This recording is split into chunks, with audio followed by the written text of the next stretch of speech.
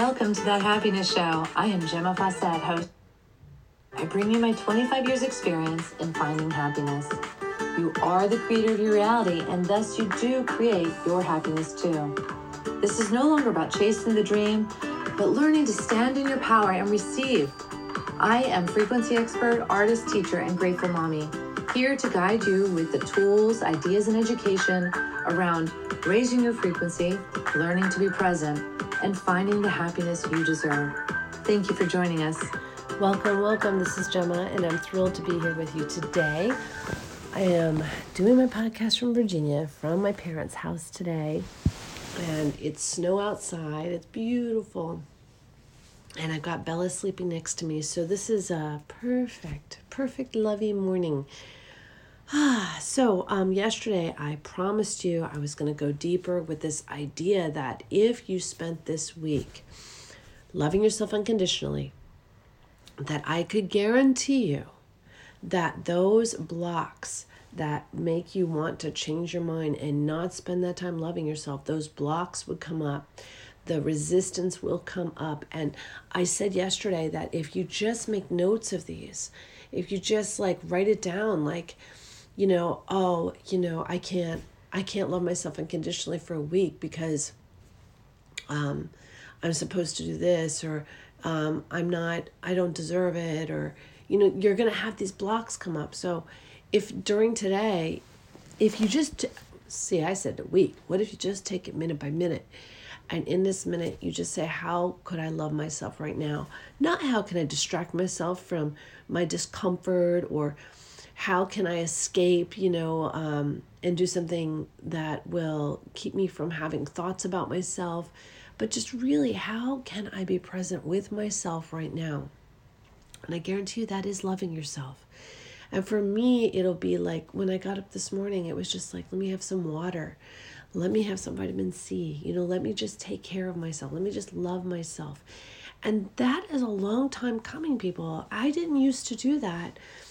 I used to always focus on other people and just expect that I would fall into line with everything else. So the blocks, that's what I want to focus on today. So now you're loving yourself. You've committed to a week of loving yourself for the sole purpose of being able to begin to create that intuitive beingness within you. Find it. Everyone has intuition. Everyone has this ability. But until we get quiet and go within, we can't access it. We don't access it by reading another book. We don't access it by going to the gym. Now, we could access it by going to the gym. But first, we have to learn how to quiet that inner voice. And if doing exercise can quiet the inner voice, then great. But sometimes it's just distraction. It's just burying the voice. And we don't want to bury the voice. We don't want to resist the voice. We just want to find the other way. So by learning to create from within, create the co-creative process from within, by going within, there is this deep quiet within you. There's a well of infinite bliss within you. And you can just dive into it. It is absolutely amazing. Now, I want to put this in the background of your thoughts here. I'm at my mom's, and there are a zillion other people here. And when I say a zillion, I am exaggerating, but there is my brother and his family. He has 6 kids and a wife. There is my sister and her family, and she has 4 kids, and her husband. And then there's others. There's more. I have 5 brothers, so I don't know who all is here, but there are quite a few people here. So you may hear noises, you may hear accidental, whatever. Okay, back to it. So you've been writing down the things that are getting in your way, and this podcast is about those blocks. So when you write it down, what I want you to understand is that those blocks are coming from deep-seated programs and beliefs that you have. These were probably things established throughout your childhood. and you've just held on to them. Now, it's not only were they established in your childhood for you, but then they go back, possibly multi-generational. And what I'm talking about is the fact that it could have been your great-great-grandmother's belief, and she handed it down, and they handed it down, and they handed it down. So there's almost this beingness that this is the law. That's what it feels like. I'm violating the law if I don't follow this or don't believe it. All right, so that is not the case. It is not a law. It is a belief or a program that has been handed down and you chose it. And or sometimes you're a first generation of a belief program too, because you just made the belief so that you could get along to get along kind of thing in your childhood. So it could be first generation. So what you're going to do is you wrote down, I don't deserve to be happy because other people are sad. So it's just a matter of just saying, you know what, this doesn't work for me. I am not doing this anymore. It is so imperative that you get rid of all the beliefs in your way. And I don't care how reasonable they sound. They're not reasonable if they're getting in the way of you loving yourself. If it is your exchange, it is your cop-out for giving in and not coming to do what you came to do. You came here to fulfill a contract with God. And what is your contract? I personally don't know. But you came here to do that. So in order to do that, you have to get the noise out of the way. You have to turn off all these other radio channels. And this invitation I gave you for this 1 week of loving yourself is a way to find those channels that are in your way, making all this noise. It's up to you to engage the process. Now, I'm going to tell you, the process doesn't end this week. This is the beginning. It continues, but when you create this practice, if it took a week to create a practice around these beliefs and programs that you no longer want, then this is effortless that you can engage this anytime one of these beliefs comes up. Anytime you have a block come up, you can release it. So we release it. I release them by looking at the thought. And then this thought I have has only the meaning that I give it. You want to write that down. This thought I have, this belief I have, has only the meaning that I give it. That is an important baseline. I would write that down and post it up over your desk because that works for everything. That is a universal principle, and it is just so important. And you can apply it to everything. Like, my mom's wedding dress has only the meaning that I give it. My favorite clothes, my favorite shoes, my favorite jacket, my favorite mittens have only the meaning that I give it. Just everything.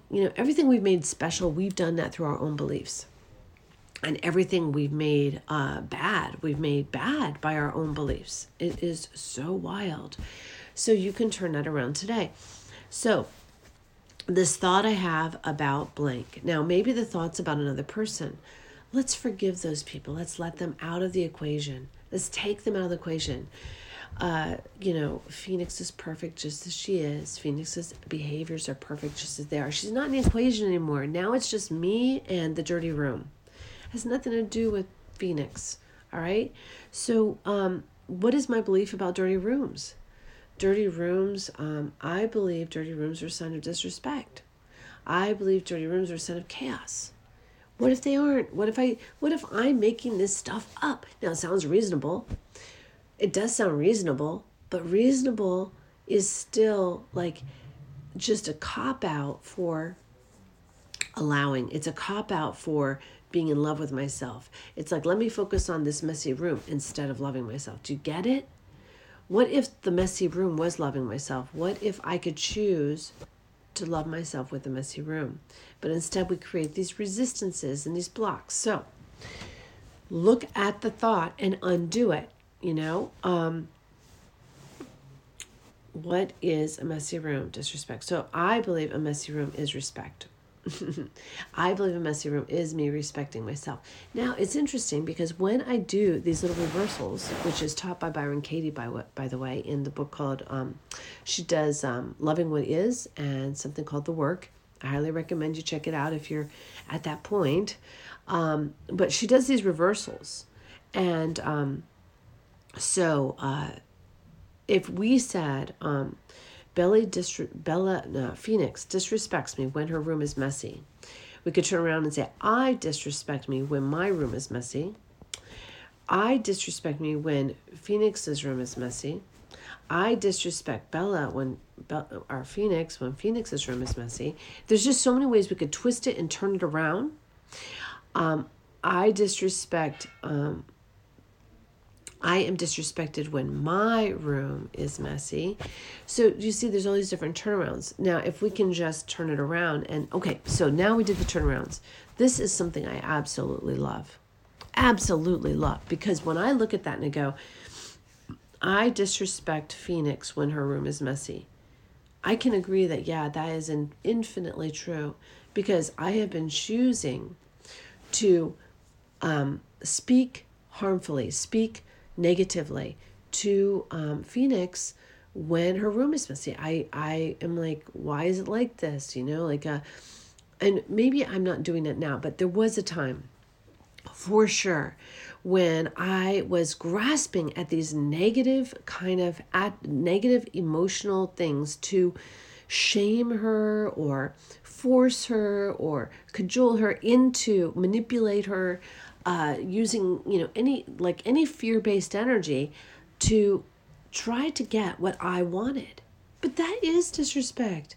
Manipulating another human being with fear or anger is disrespecting another human. So I, just looking at that statement and doing the reversal on it, and the reversal being, I disrespect Phoenix when her room is messy, was also true. So you can see how one block thought, one program thought, it actually does the same harm that we judge the other person for. It is like, because it's that spiral, it's going into the 3D, and everything in 3D is like, it's manipulation. It's all fear-based. None of us get to take the high road in 3D. There is no high road in 3D. 3D is the land of fear. We have to choose to go into the unconditional love space reality of 5D.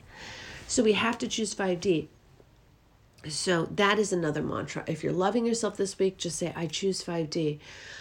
I release 3D and everything that goes with it, and I choose 5D.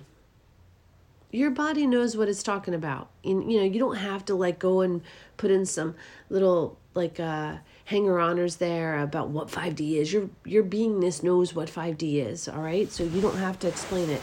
You can just declare it.